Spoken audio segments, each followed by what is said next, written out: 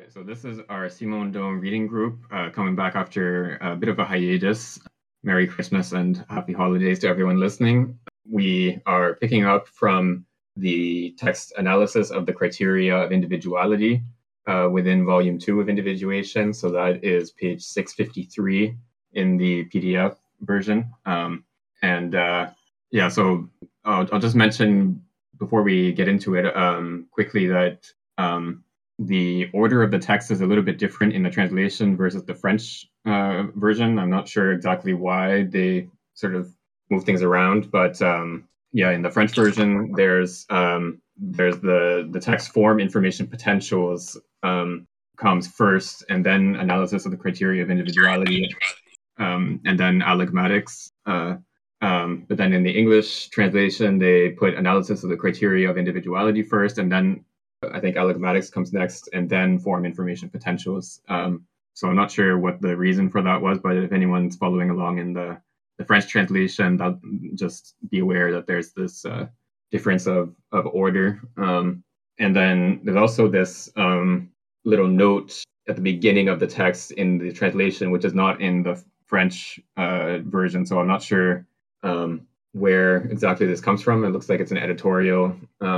addition of some kind, but it indicates that this text analysis of the criteria of individuality is a sort of preliminary version of what eventually became Individuation Volume 1, or a first draft of what ended up becoming Individuation Volume 1. So this text is a sort of methodological text. It looks at what is the method for studying individuation and like how do we go about studying what an individual is, and so we'll see as we get into this text what Simondon's sort of outline of an answer is, and then we can try to compare that to what he actually ends up doing in Individuation Volume 1.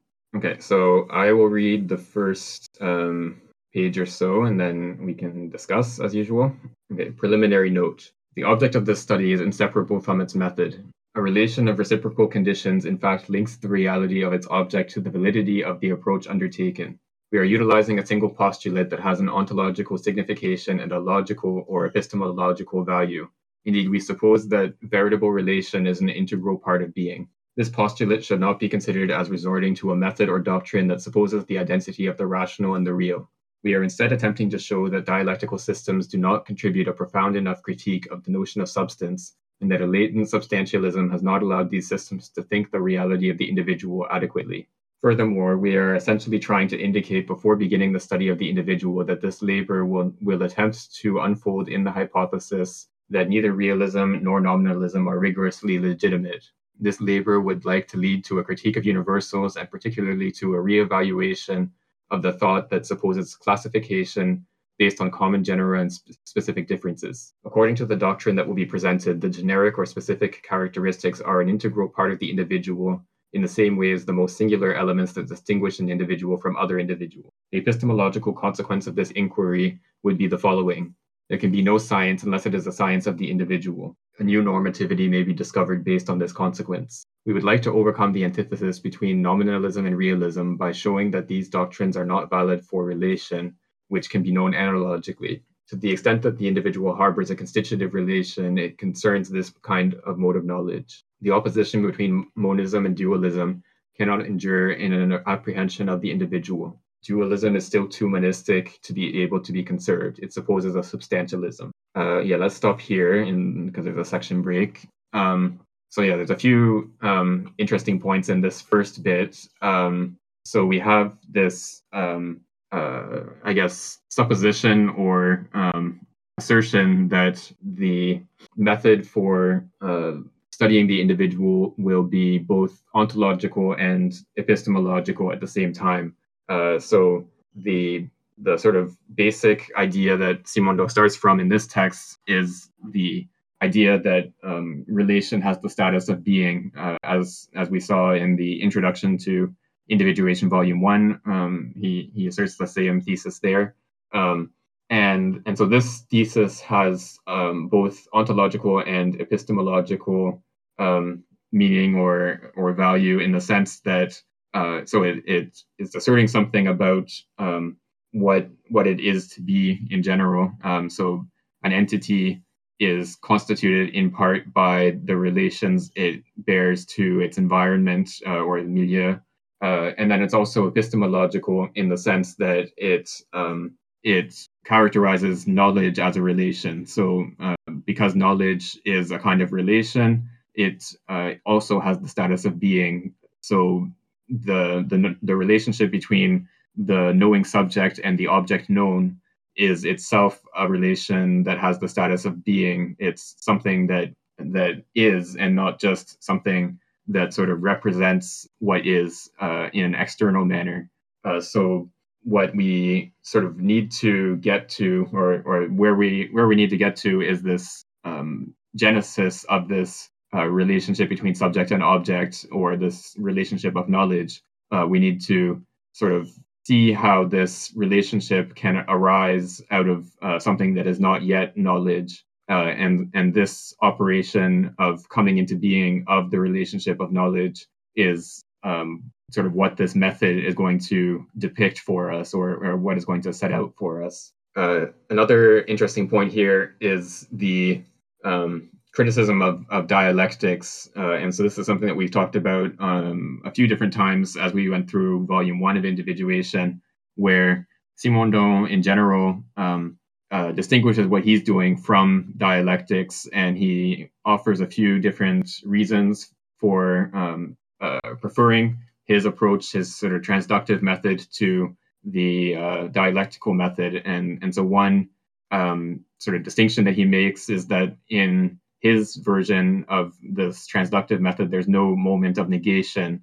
So there's no so in his example of disparation in binocular vision, for example, there's a difference between the two images. In the image, the retinal image in each eye is different from the one in the other eye, and there's this difference which brings about the perception of depth in vision.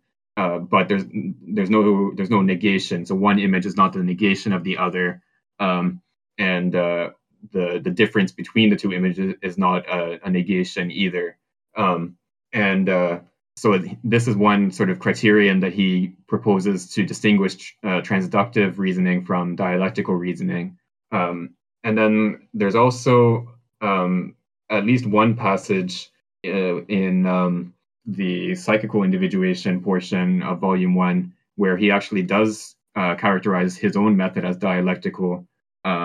So again, there's this sort of hesitation, I guess, or ambiguity in Simondon's thought in terms of how exactly his method relates to the dialectical method. And then there was the famous note 95 that we spent about half of a session, I think, going over, because it's a sort of a one-page condensation of like his whole philosophical system, essentially.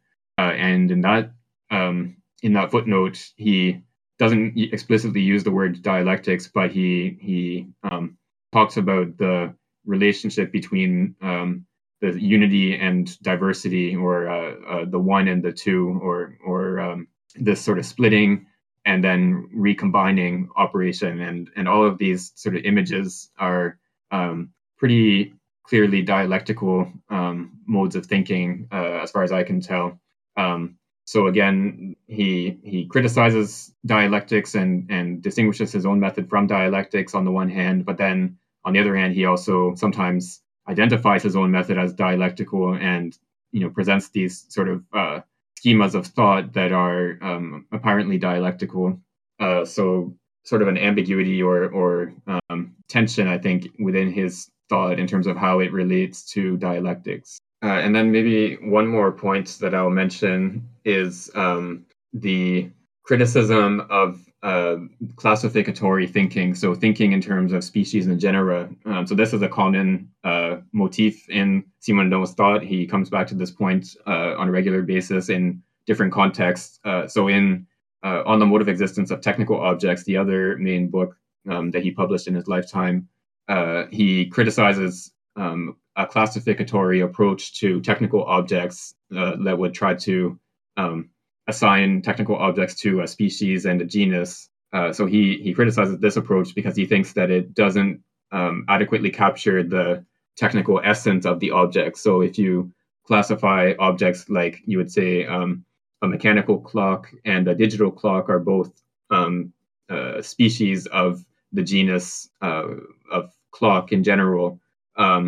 If you sort of classify them by this approach, then you have completely different sort of technical schemas or modes of operation of the digital clock and the mechanical clock. They operate under completely different principles. There's basically no analogy in terms of the actual functioning of these entities. And then he even mentions that a mechanical clock is actually more similar in terms of operation to a crossbow than it is to a digital clock. And so what he proposes instead is to understand technical objects in terms of these technical schemas, these sort of principles of functioning, as opposed to trying to classify them in terms of what the objects are for and grouping them into species and genus in terms of their function. And so, again, this sort of criticism of species and genus type classificatory thinking goes along with his criticism of hylomorphism in Volume 1 of Individuation, because, of course, the Aristotelian sort of schema of scientific thought is that you investigate objects in a particular domain, whether it's animals or plants or whatever other type of object. You sort of group them into species in terms of the form. So all of the different oak trees, for example, all have a shared form of being an oak tree, and then you would group oak trees together with I don't know, pine trees or something, and you would say that they fall under the genus of tree, or you might have more fine-grained categories than that, but you're still classifying entities in terms of their species and genus based on the form of the entity, and then each of those forms is individuated in relation to the matter that is informed by that form. So this hylomorphic schema and classificatory thinking go together for Simondon, and both are to be criticized, and we should instead use a genetic, or sometimes he calls it a constructive mode of thinking that is not hylomorphic and is not classificatory. I just wanted to note quickly that the point about monism and dualism being too monistic because it supposes substantialism, sort of, I don't know if he's making the same point here, but it sounds a bit like the way that he tries to evade Kant or get around Kant in Volume 1, where he says that the Kantian epistemology presupposes the substantial subject kind of standing apart from a substantial world, and that it's because of this substantialism that I guess relation is able to think the real in a way that isn't affected by the Kantian arguments about epistemology, I guess. Yeah, I think that's definitely relevant here, but I think his point is slightly different in that sentence there about dualism and monism. I think what he's talking about is, and we'll see later that he talks quite a bit in this text about Descartes. I think he's thinking of Descartes and his dualism. So the dualism between res extensa, the extended thing, and res cogitans, the thinking thing. So for Descartes, these are two sort of completely separate ontological categories. There's no relationship between the extended thing and a thinking thing. And then when he has to sort of account for the relationship between the soul and the body, he runs into the sort of difficulty of how these two completely separate substances can somehow be related, and he eventually sort of has recourse to the idea that it's a sort of incomprehensible relation. All we know is that God has ordained the world in such a way that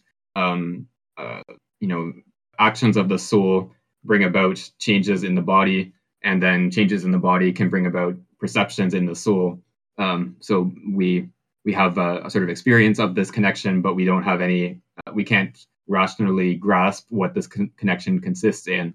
And then there's also the weird sort of suggestion that Descartes proposes that the action of the soul on the body has to do with the pineal gland and the motion of the animal spirits in the nervous system. So the nervous system for Descartes is a sort of hydraulic system. All the nerves are tiny tubes that are full of this very fine substance called animal spirits, I guess a gas or something like that. And then the soul is able to, so the quantity of motion is conserved, but the soul is able to control the direction of the motion of those animal spirits without changing its quantity. And so it's by changing the direction of the motion of the animal spirits in the nerves that the soul is able to bring about motions of the body. And we'll see, Simondon will mention this doctrine a little bit later in the text. But then he points out, I think correctly, that this schema of operation is in principle unintelligible for Descartes. There's no relationship between res extensa and res cogitans, even if we take res extensa to be the most sort of fine or subtle matter, like animal spirits. That doesn't get us any further, any closer to res cogitans. And so I think it's this dualism of the res cogitans and res extensa that Simondon is pointing to here when he says it sort of supposes a substantialism. So it's this dualism of the soul and the body presupposes that the res extensa and the res cogitans are two substances. They're two sort of self-contained entities. And then the problem is, how do you actually get them to connect to each other in the way that they seem to be connected, in the fact that we are capable of bringing about movements of our body, and that we can have perceptions that are brought about by changes in our body.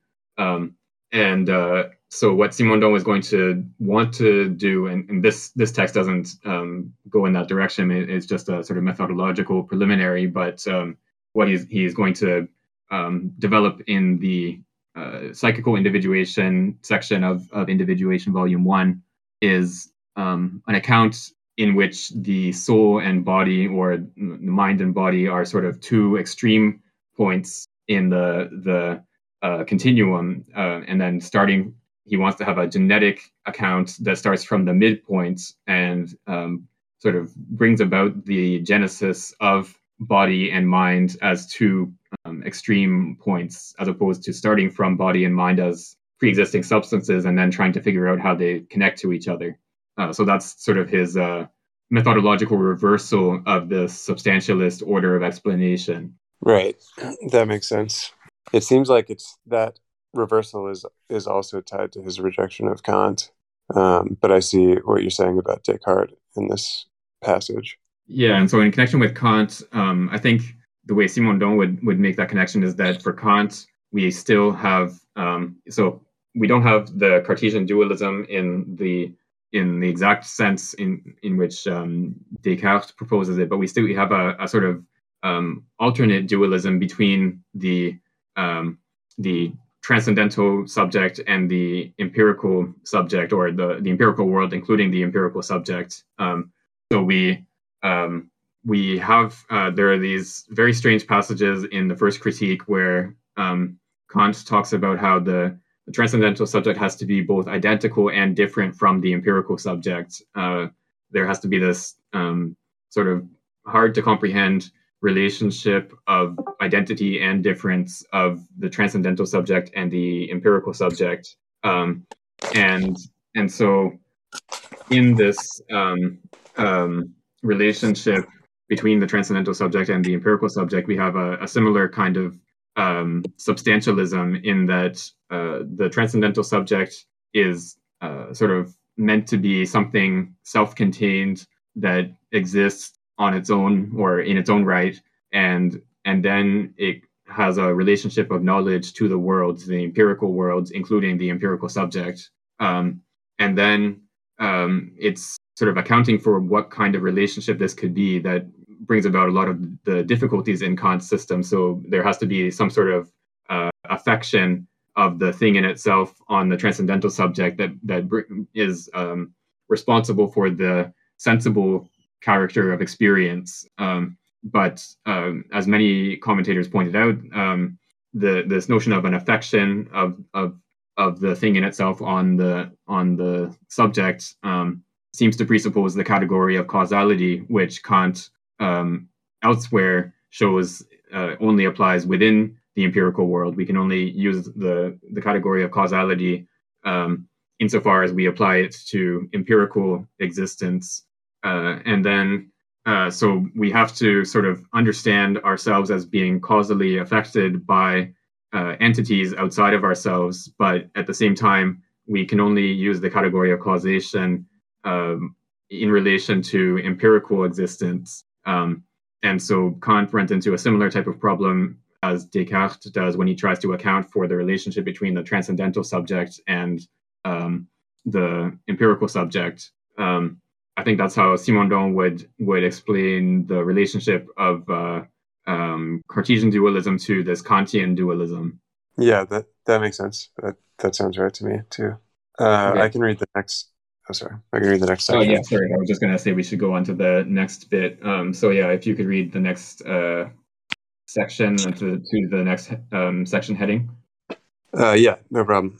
Hey, welcome, Ollie, by the way. Object of study concerning the individual.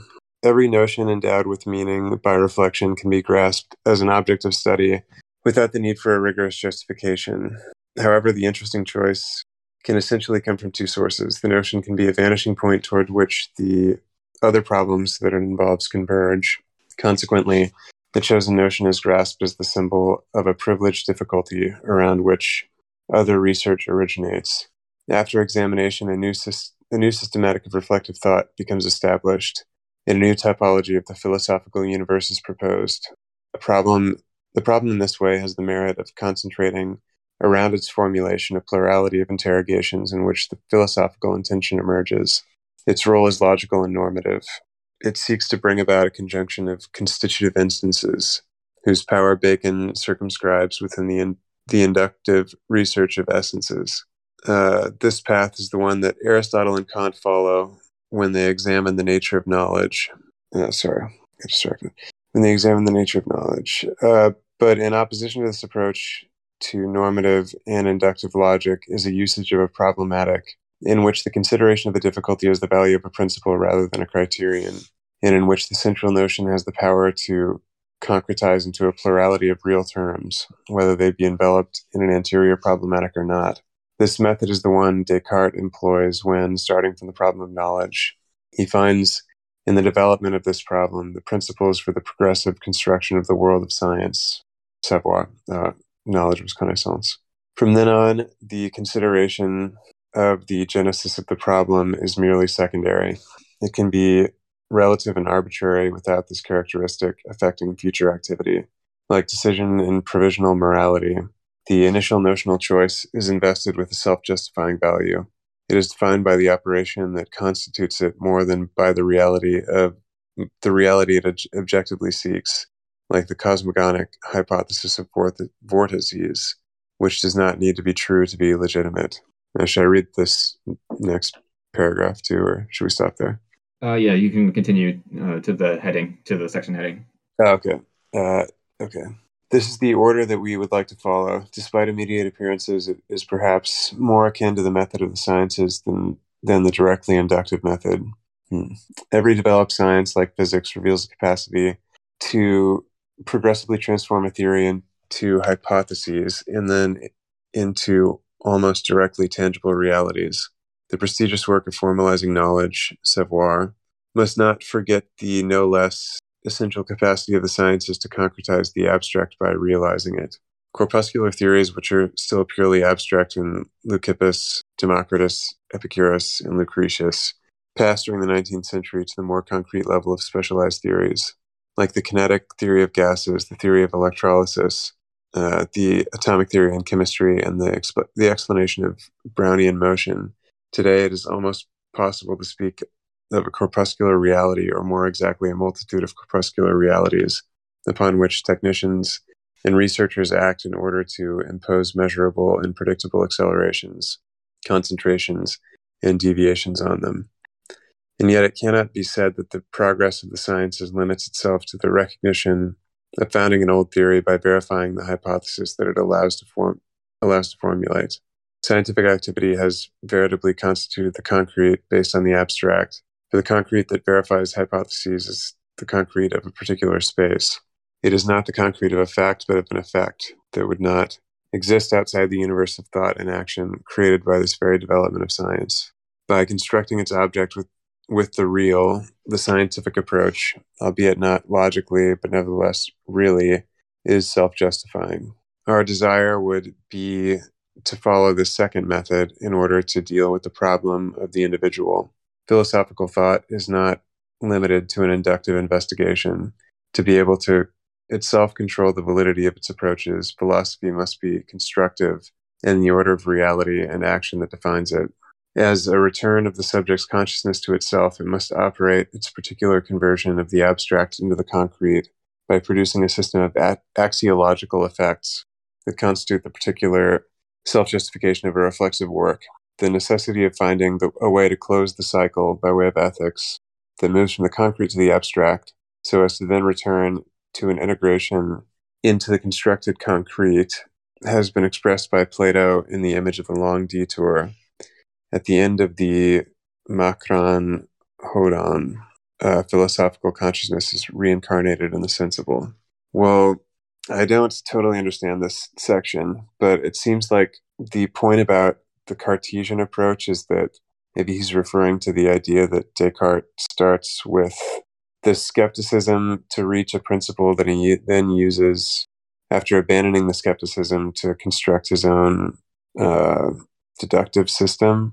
And then maybe Simondon is saying that, because in volume 1 somewhere he says that, he's just going to start with physics almost, I guess, hypothetically, to see if he can get a paradigm out of physics that can be used to explain other domains of knowledge, or individuation in other domains of knowledge, in which case the paradigm would be kind of self-justifying as a basic paradigm.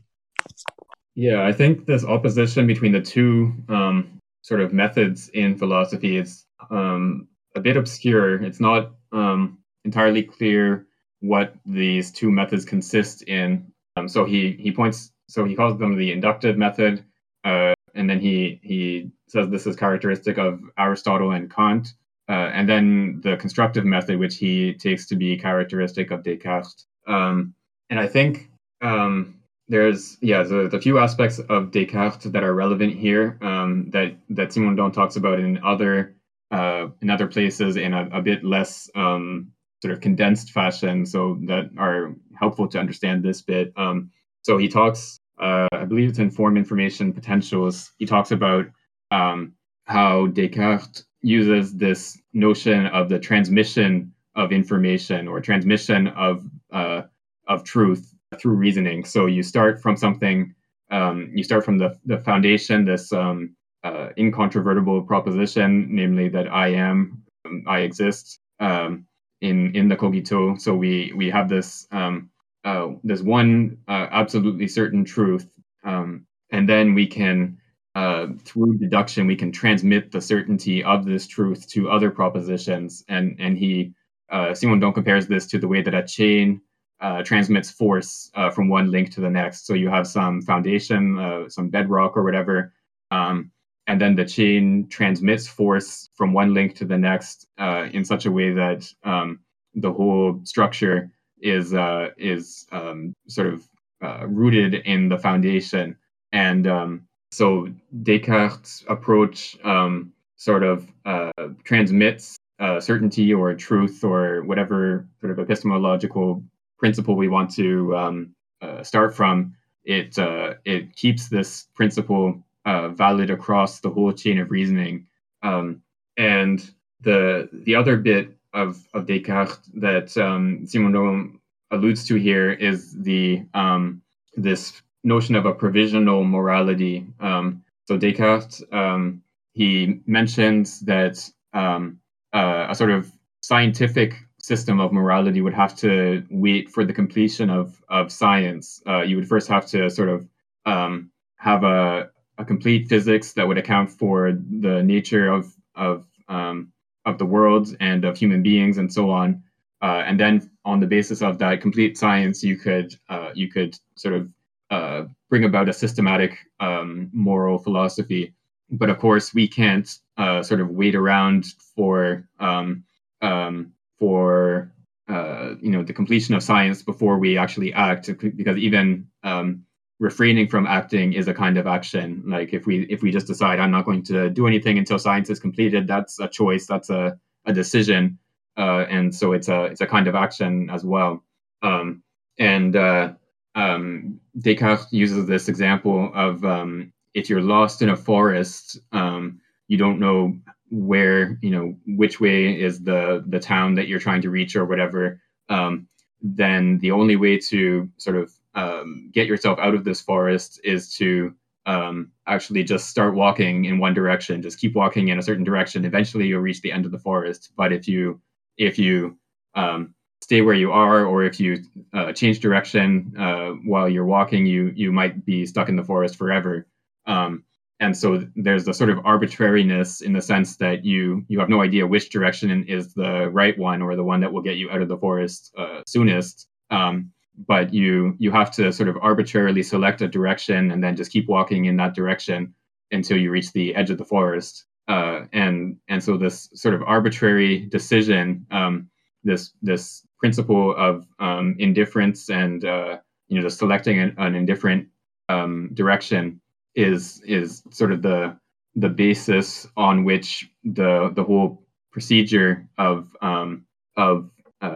escaping from the forest rests. And likewise in our knowledge, we have to we have a sort of arbitrary starting point in terms of the hypotheses that we select, but then we just have to sort of keep going forward in the same direction of those hypotheses and try to justify them as we go along. And so Simondon alludes to the hypothesis of the vortices, which is Descartes' sort of principle for explanation of the solar system and everything within it. So he thinks that the solar system is basically a giant whirlpool in the subtle matter that makes up the universe. So there's a sort of whirlpool which brings about the rotation of the planets around the sun, and then there are smaller whirlpools that make the moon orbit the Earth and so on. And he explains magnetism as well through the action of these vortices. So this hypothesis is not something that you can sort of prove as a starting point. You can't sort of give evidence that there are these vortices, but what you do is you start from the hypothesis of the vortex, which is a sort of arbitrary starting point, and then you just push forward and see how many other phenomena you can explain on the basis of this hypothesis. And Descartes thinks he can explain pretty much everything in the physical world on the basis of this vortex hypothesis. Of course, that turns out not to be entirely correct, but he makes this very elaborate efforts to give explanations for all sorts of phenomena on the basis of these vortices. And so Simondon is comparing his method to this kind of self-justifying hypothesis formation. So what we want to do is not to sort of collect instances of individuals and try to see what is it that they have in common. We instead present a hypothesis about individuation and then try to use that hypothesis as a way of explaining various phenomena in the world. And so for Simondon, this sort of starting hypothesis has to do with the genetic account of individuation. So individuation is always on the basis of something pre-individual, and then there's always this complementary milieu, which is not individuated, which is a sort of remainder of that pre-individual after the process of individuation. So this sort of schema or image of what individuation consists in, he draws from various physical theories, and especially the idea of crystallization. And on the basis of this schema, he wants to try to explain individuation in all these other spheres, like vital individuation, psychical individuation, and so on. So yeah, that's sort of the idea of this self-justifying constructive method in philosophy. So the starting point is in some sense arbitrary. You can select it, just because it sounds nice or whatever other reason that is not necessarily sort of cognitively necessary. But then on the basis of this arbitrary hypothesis, you proceed to try to concretize that hypothesis to make it real in various ways. So based on your explanation, like for me, it's like the process of ontogenesis. Like I might be wrong. What I want to say is like a Descartesian like theory based, like kind of like a principle based, like the world doesn't explain all the kind of like a particular or individual phenomenon in the world. So by doing we better focus on the plurality of realities, multitude of realities.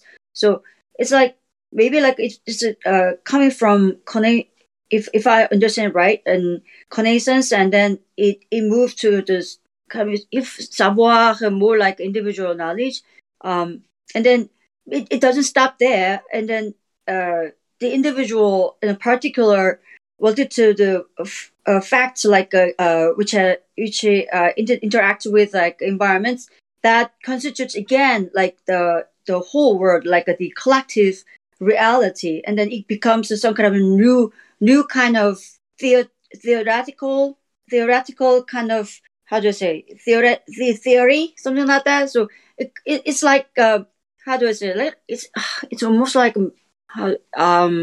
it's like continuing process of genesis, like something like that. It sounds like to me that way. Is there anything wrong? Like anything I misunderstood? Yeah, I think you're right. I think Simondon wants us to understand his method, his approach to philosophy as so he calls it constructive here, but elsewhere he uses the term genetic. So it's a method in which we sort of see the arising of the phenomenon that we're interested in out of something that is not yet individuated, and this is sort of the general methodological schema that he uses. So you start with something pre-individual, and then you see how that pre-individual becomes individuated in a particular way, a physical individuation or a vital individuation or whatever. And then I think you, in your comments, there was or it sort of leads me to the next point that I wanted to discuss about this notion of making real. So Simondon argues that what characterizes the history of physics in particular, but the history of science in general, is not so much a sort of process of abstraction where you would start from, say, looking at a bunch of trees, and then you would come to a concept of the tree in general, and then you would subsume that concept of the tree in general under the concept of plants in general, and so on. Having more and more abstract concepts. Instead, what he argues is characteristic of the history of science is you start from an abstract concept. So, like in Ionian physics, you have like the concept of the indefinite, for example, in Anaximander. And then you start with this abstract concept, and then that concept progressively becomes more and more concrete in the sense that it becomes more determined. It has a richer content, but also in the sense that it's something that can be operated on in a more concrete sense. So he talks here or I think a little bit later in this text, he talks about how the atomistic hypothesis in Epicurus and Democritus and Leucippus and so on was basically just an abstract theoretical hypothesis, saying that entities are made up of these tiny indecomposable sub-entities, I guess. So all the entities that we're familiar with are composites. And this was a sort of abstract hypothesis. But then when this atomistic theory gets revived in the 19th century, it becomes much more concrete in the sense that we have a statistical theory of gases, so that we can use statistical physics to predict the properties of gases in a certain pressure, volume, temperature relationship, and then even more in the 20th century and 21st century now, we have techniques for manipulating individual atoms or individual molecules.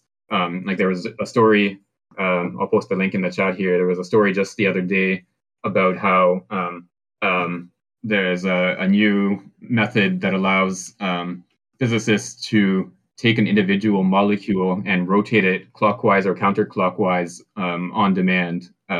So you can sort of control the motion of an individual molecule in a very precise way. And there was also, I think it was in the 90s, there was a famous instance where some researchers who were working for IBM used individual atoms to draw the IBM logo in a 1 billionth of a centimeter or something absurd like that. In the development of physics, there's been this concretization of this atomistic hypothesis in the sense that we can actually now manipulate single atoms using these elaborate technical apparatuses that sort of incarnate the theories that were previously abstract. And so the development of science for Simondon is not one where we sort of get more and more abstract and in a sort of inductive scale, but instead we start from an abstract hypothesis and then construct something more and more concrete. And this, he wants philosophy to do the same thing by incorporating an axiology, so a system of values or a set of principles for action. So philosophy, in its sort of reflective mode, would go from the concrete to the abstract, and then it would kind of turn around and go from the abstract to the more concrete. And so this is what he calls the long detour, using Plato's phrase. So you sort of bring about a transformation of the concrete, of the way that individual human beings and groups of human beings act in the world. You bring about a transformation of this action through this long detour of going through ontology and epistemology and this sort of abstract realm of philosophy, and then sort of redescending to the concrete by transforming the system of principles of action that those human beings operate on. So what comes to my mind, like at this moment, is that like the history of science is like, as far as I understand, to try to find out some kind of a general theory to explain the phenomena in the world, which in a way like related to the Newtonian physics, like under the kind of like fixed conditions, like. But nowadays, like as you know, like quantum theory or chaos theory, whatever, which like Newtonian physics can't explain. Like along with that kind of flow of science, what Simondon found at the time was that in philosophy as well, like kind of generalizations, like to try to get rid of pull out some kind of outlier doesn't mean anything. So rather than that, like finding particularity, like based on as you explained, like a pre-individuality, like particular environments, like if we just like, for example, like a general formula applies to a particular individual, it comes out as a all different kind of phenomenon, or the expression or reaction, something like that. So what Simondon tries to do is like previous history of science or philosophy, what has been ignored. Simondon is trying to like revive its importance, significance, by emphasizing like individual psyche individuation, and then at the end of the day, it doesn't stop there. As I told you before, it goes back to the flow of like collectivity again, like which is like a little bit different kind of flow of collectivity, something like that. Yeah, I think it would be interesting to try to. Simondon had lots of remarks about individual sort of moments of history of science, but he never, as far as I know, he never has a sort of thematization of the history of science as such. He never says, history of science is a discipline that does X and that operates in this particular manner and so on. So it would be interesting to look at Simondon's account of collective individuation and then his remarks on moments in the history of science, and sort of try to put those two things together and see if you could come up with like a Simondonian account of the history of science. So science, of course, is a collective endeavor that involves this sort of unification of the work of many thousands of people over thousands of years. And so there is a kind of collective individuation that is responsible for the formation of scientific knowledge. But here, I think what he wants to get out of the history of science is this sort of schema, or this very abstract picture of starting from the abstract and going towards the concrete. It's that picture, this sort of abstract schema of increasing concreteness, I think, is what he wants to sort of adopt in philosophy as well, so that philosophical thinking would be self-justifying in the sense that it would bring about a transformation of the world. So instead of having to kind of justify what hypotheses we want to base our philosophical thinking on, we would instead have this selection of a hypothesis and this abstract starting point.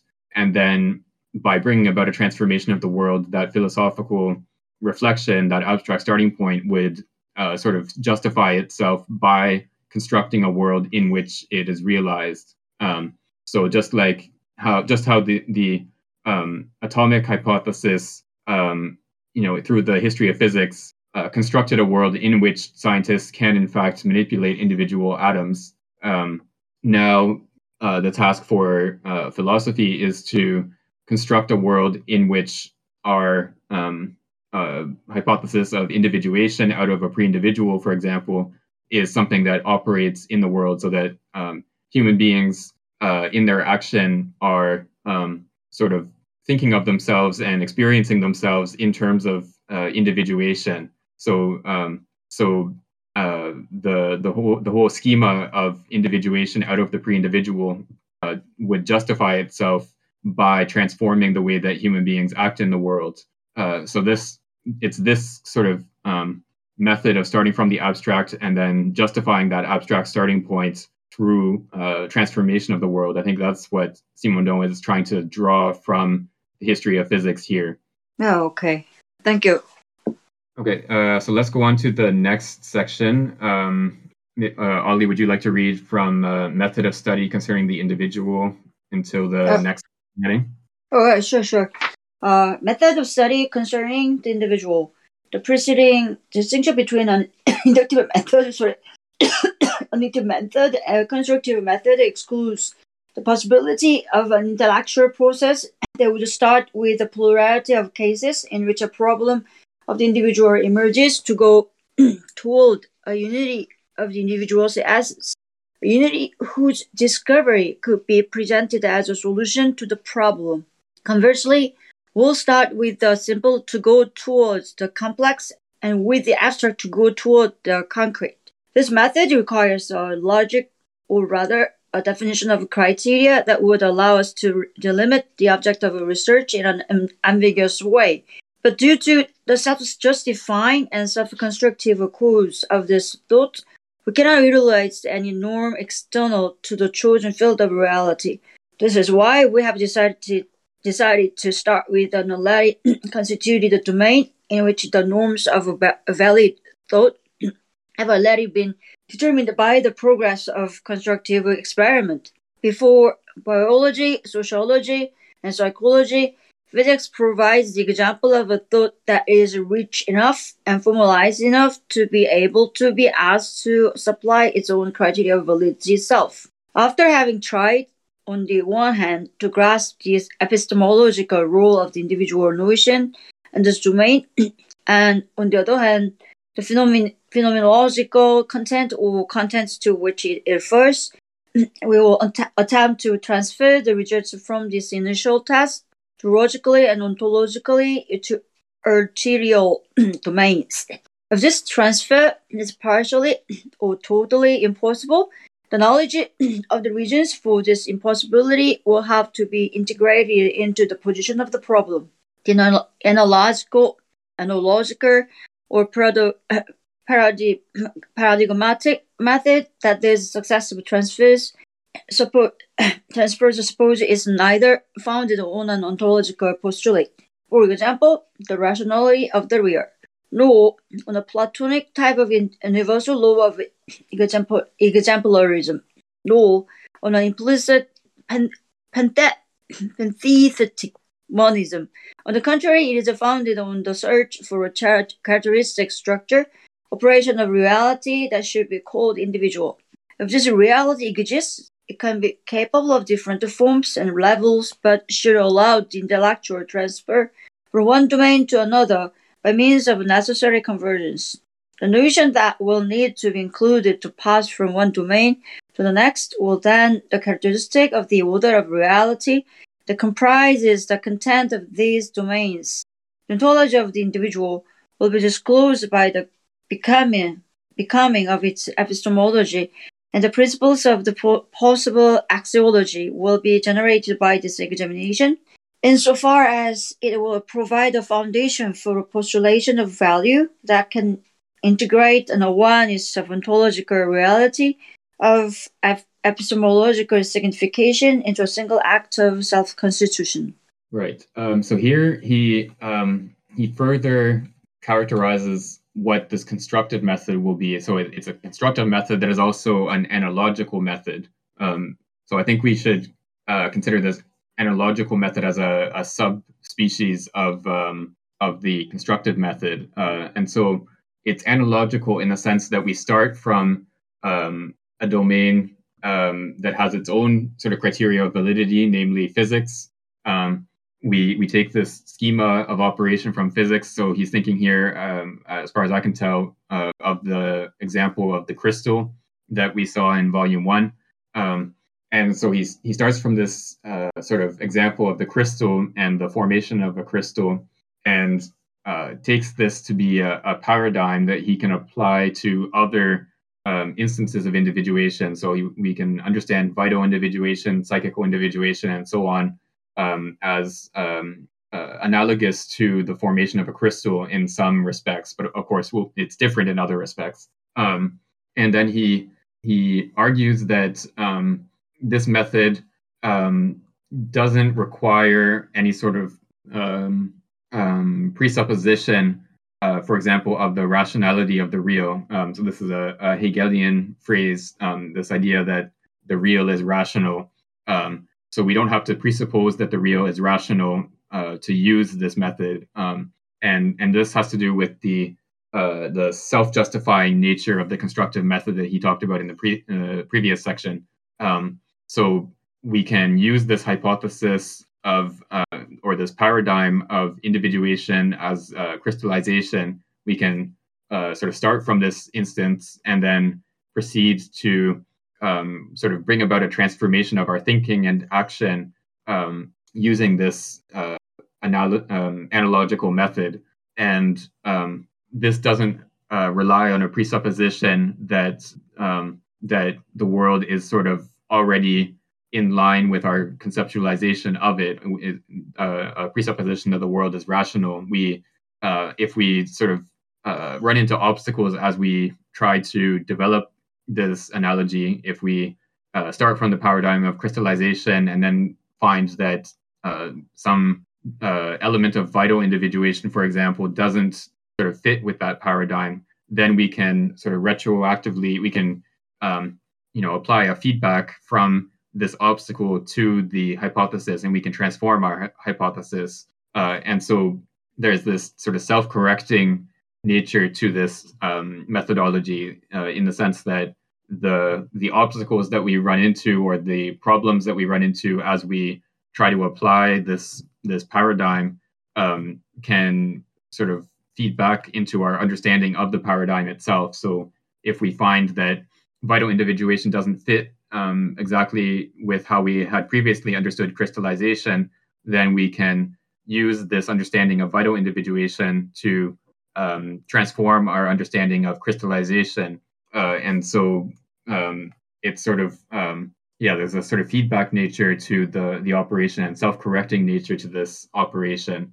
And it's in this sense that our understanding of the ontology of the individual, so what it is to be an individual, will be disclosed by the becoming of its epistemology, is how he puts it. So by trying to apply this paradigm from physics, and then having to transform our initial understanding of that paradigm when we run into obstacles, and then sort of repeating this process over and over again, we come to have a better and better understanding of what it is to be an individual in the first place. And then by virtue of carrying out this process, we develop a kind of axiology, so a system of values.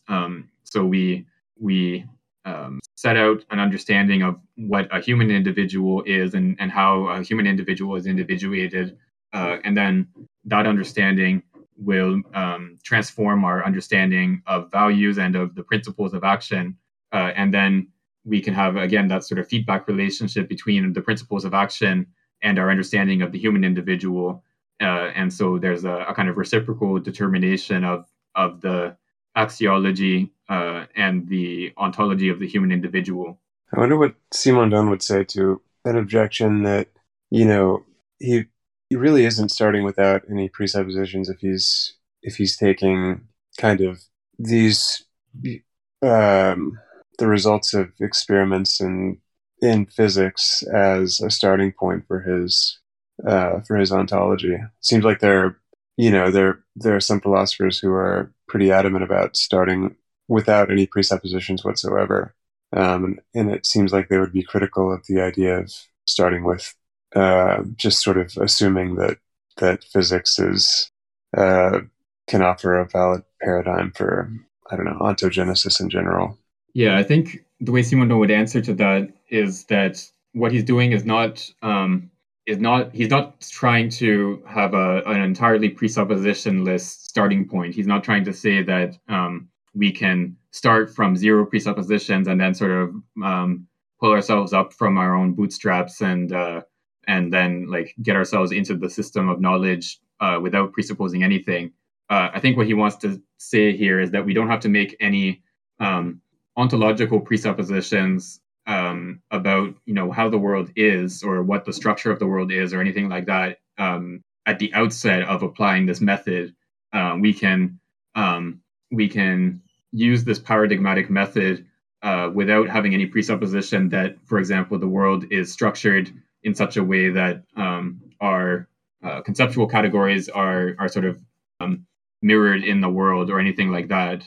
We can, because this method has this self-justifying and self-correcting nature, we can start from a sort of arbitrary hypothesis that may or may not reflect the way the world is, and then we can use that hypothesis to transform the world, and then likewise have that feedback transformation of our hypotheses in relation to the world.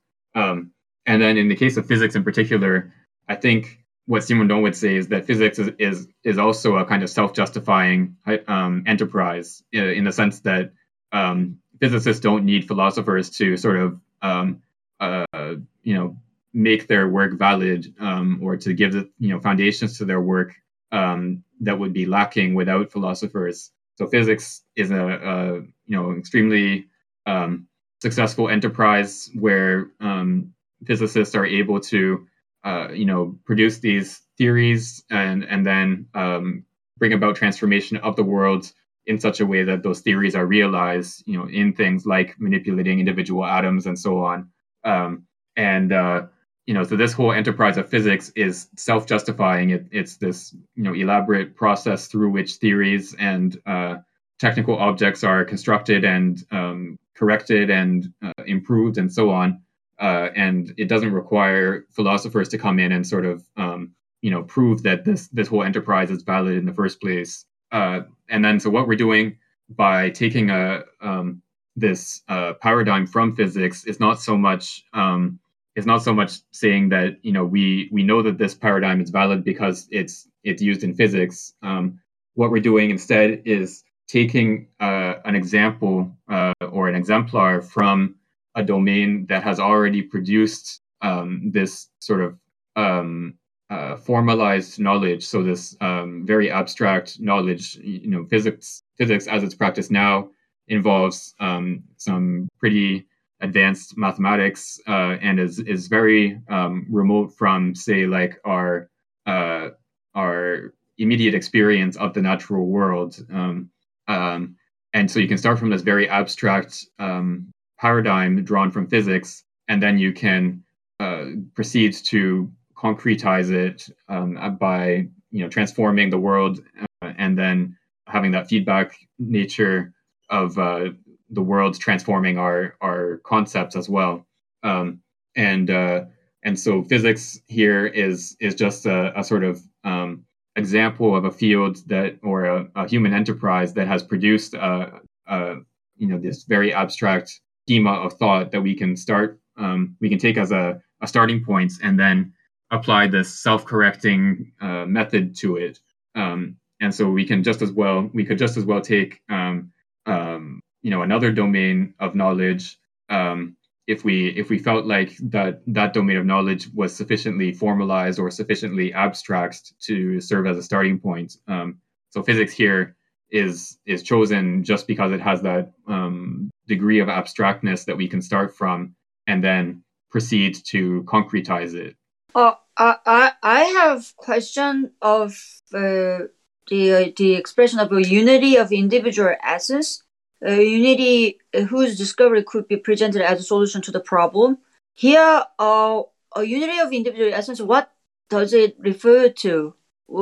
Is it kind of like does it have to do with kind of Spinozian kind of unity, something? Actually, I have no particular specific idea on that, but I'm just wondering, like, here unity is like something beyond the individual domain, and then if possible, second question is like, Simondong's like views perspective on this all kind of ideas. Can you say like anthropocentric? Like here, I mean individuals. I mean, he focuses on individuals, so that should be human beings. And then, can you say like his ideas like really anthropocentric? And then, I didn't totally read a technical object or other book like Dumont or something like that. And then regarding like like a speculative like the philosophy, which is like currently like a quite popular one, like objects for him, like what does it mean by that?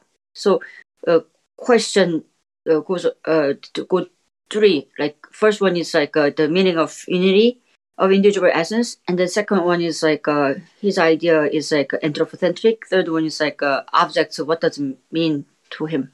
Right. Yeah. So that first bit about the unity of the individual's essence. So here he's talking about the inductive method, the one that he doesn't want to follow. And the one that he attributes to Aristotle and Kant. So he says in this method, we start from a bunch of problems about individuals or about the nature of the individual. We take these individual problems or this set of problems, and then we try to find a sort of unity of the individual's essence, where the this one sort of conception of the nature of the individual would solve all of these different problems at the same time. So we might have a problem of individuation in the physical realm, and then in the vital realm and the psychical realm, and so on. We might have all these different problems of the individual, and then we would try to find a sort of general concept of the individual that would apply to each of these realms and solve all of these problems at the same time. And so for Simondon, this is not what he sort of wants to do as his method. He wants to instead start from a paradigm instance in physics, and then sort of proceed to concretize that paradigm, that abstract paradigm, and then use the sort of self-correcting, self-realizing character of the theory to go forward. So instead of collecting a bunch of examples and then finding a general sort of unity or a general solution to all these problems, we start from one type of problem and then try to apply the schema of thought that it generates to other problems. So yeah, that first bit is he's talking about the inductive method, which is not the one that he wants to follow. And then the second question about anthropomorphism, I think for Simondon, what he would say is that what he's doing is not anthropomorphic in the sense that he starts from an extremely abstract physical paradigm, which has nothing in particular to do with human beings. So, crystallization is something that as far as we know, happened long before any human beings or even any living beings existed on Earth. There was crystallization in the early days of the Earth, when it was in the first billion years or so, when there were no living beings. And there's presumably crystallization going on the moons of Jupiter or wherever, other planets outside our solar system. So this whole schema of crystallization, yes, that's the archifossil of Meillassoux. So this whole system of crystallization, or this whole schema of crystallization, is something that is independent of any sort of human process of individuation or any connection to the human individual as such. And we can take this very abstract schema of the formation of a crystal, and we can use it to understand other domains of individuation, including human individuation. And so it's almost a reverse of anthropomorphism, in the sense that we are using a physical schema to understand human beings, as opposed to using a human sort of image to understand crystallization. So we're trying to understand individuation on the basis of this physical schema, and applying this physical schema to other domains of individuation. And this schema is something that doesn't have anything in particular to do with human beings. And then the last question, quickly, about the object.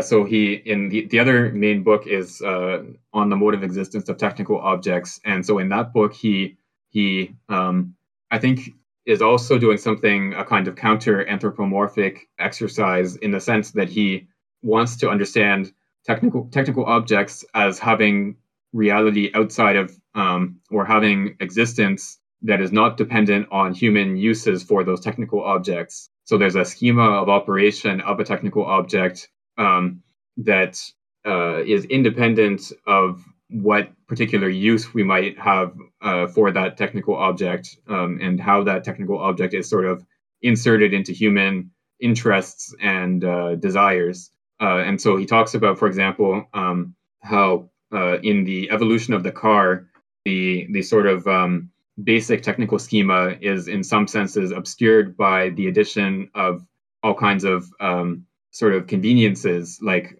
power steering, power windows, etc. All these things that make cars more sort of consumer friendly, as opposed to developing the actual technical schema of a car. And so this sort of evolution of the car to be more consumer friendly is a sort of humanization of the car. It's a kind of insertion of the car into human desires, into this framework of human desires. And he also, connects this with the whole industry of marketing, that power windows are represented as being sort of an instance of progress and the development of technology, and then that turns manual windows into something that seems antiquated. And this all has to do with the way that cars are marketed to consumers, as opposed to an actual development of the technical schema of a car as such. And so what I think Simondon is trying to do is to sort of purify that technical essence of a car or technical schema of a car, and separate it from its insertion into human social relations and human desires and so on. And so grasping technical objects without having to sort of relate them to human desires and interests. Thank you so much. Yeah, I would think about that more, and then very helpful. Thank you. Yeah, no problem. Maybe since Angus has to go, maybe we can stop here for today and just do another shorter session next time where we can finish the this text. We have, I think, about 4 pages left. How does that work for everyone? Yeah, that sounds good. Yeah, good. Then next time, then that will be next year, right? Yes, I think so. Let me just take a look. So that would be possibly January 1st. Let's discuss that in the chat. We can just see if everyone's available on January 1st. If not, we can try for the 2nd, for the Monday after. But let's discuss that over the chat in the next couple of days. That sounds good. Okay. I was just gonna say, I don't think I had really realized until I read, that Heidegger and the Kant and Meillassoux, just how it seems like Simondon is just he's sort of totally the other end of the spectrum in terms of, Heidegger would emphasize the kind of everyday human aspect as being kind of the primordial, the most original, I guess, mode of the being of objects. Whereas for Simondon, it's almost like seen from the outside of that viewpoint, where you're looking at the car as purely present at hand and purely kind of I don't know. It's almost from the viewpoint of the machine itself, independently of the I guess more artisanal and human phenomenological viewpoint, I think. Yeah, I think that's mostly right. But what I would say, I think, is that for Simondon, so he doesn't want to treat the car necessarily as present at hand, in the sense that it would be a sort of an object of knowledge. It would be something that sort of sits there independently of us as knowing subjects that sort of look at it from outside. What he wants to do is to look at the functioning of the car and abstract this sort of schema of functioning of the car, or a schema of operation of the car. So he talks about this technical essence that has a genesis through a lineage, in the sense that a technical object like a car is the product of earlier research into internal combustion engines. So there's a whole history of internal combustion engines and how that is realized in the car, and that lineage might pass through various other kinds of technical objects. Like he talks about how old car engines can actually be removed from the car and used to power a boat instead. They're sort of versatile and can be applied to other domains of human needs or human desires. So he wants to sort of abstract this technical essence of a technical object, and that technical essence is something that's never sort of fully realized in a particular technical object. It's something that is becomes more and more concrete as a technical lineage progresses. So in early internal combustion engines, you have like the cylinder and then a radiator separate from the cylinder, which serves to diffuse heat. And then in later, more concrete internal combustion engines, you have the cylinder has sort of veins in it that serve the same function of diffusing heat, but they're part of the cylinder itself. So that instead of having like two abstract entities that have independent functions within the whole, you have one more concrete entity that has multiple functions. And so he takes this to be the sort of the general principle of evolution of technical objects. They become more and more concrete. They sort of realize the technical essence in this more concrete form as opposed to this abstract form that you start with. So this technical essence is something that we can only grasp by tracing the history of that technical lineage. And it's not something that is sort of manifest to us just by looking at a car, or even if you sort of take apart the engine or something like that. You have to trace the whole history of evolution of that car. I see. Yeah, that makes sense. Yeah, it's not. I can see how the present at hand notion doesn't really apply to that. Yeah, and it's, that whole book. I mean, we did a whole reading group on that before we started individuation, but it's a very interesting book, not just for its sort of analysis of technical objects, but then also part 3. I think is the most interesting part of the book. It's a sort of genetic anthropology, where he gives a I think he is thinking of Heidegger to some extent there in this notion of modes of existence or modes of being in the world for the human being. But he gives an account of how these different modes of existence are sort of genetically related to each other. How so starting from the most basic mode of existence, which he identifies with magic, the magical mode of existence sort of splits into religion and science, and then each of those splits in turn. So yeah, as a sort of genetic anthropology,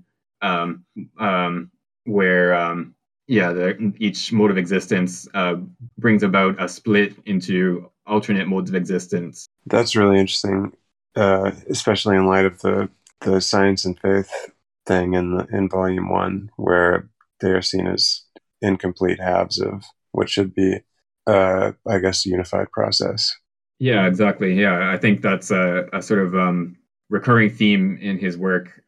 This kind of not a unification of two opposites, but finding the starting point out of which those two opposites are generated and become opposites in the first place. I think that's like a sort of general methodological principle for him to try to find that starting point between two opposites out of which they're generated. Right. Yeah. That aspect of Simondon always makes me think of Derrida as well. So that seems like Derrida is always kind of trying to do the same thing, it seems. Yeah, my knowledge of Derrida is pretty limited, but I think that would be interesting to try to compare the two and see, to what extent their methods are similar and to what extent they're different. I know Stigler is someone who works on Derrida's work and Simondon's work at the same time, and sort of uses both together. So maybe that would be a place to look to try to identify to what extent their methods are similar or different. Yeah, definitely. Yeah, I've been meaning to. Someday I will have time to pick up technics in time. Yeah, I have it on my list as well. I haven't. I've only read a little bit of Stigler, and don't really know his work well. Yeah, same. But yeah, so if there's no other comments or questions, then I guess we can close today's session and then pick up and try to finish this text next time. That sounds good. Okay, great. So thanks for coming out, and hope to see you next week.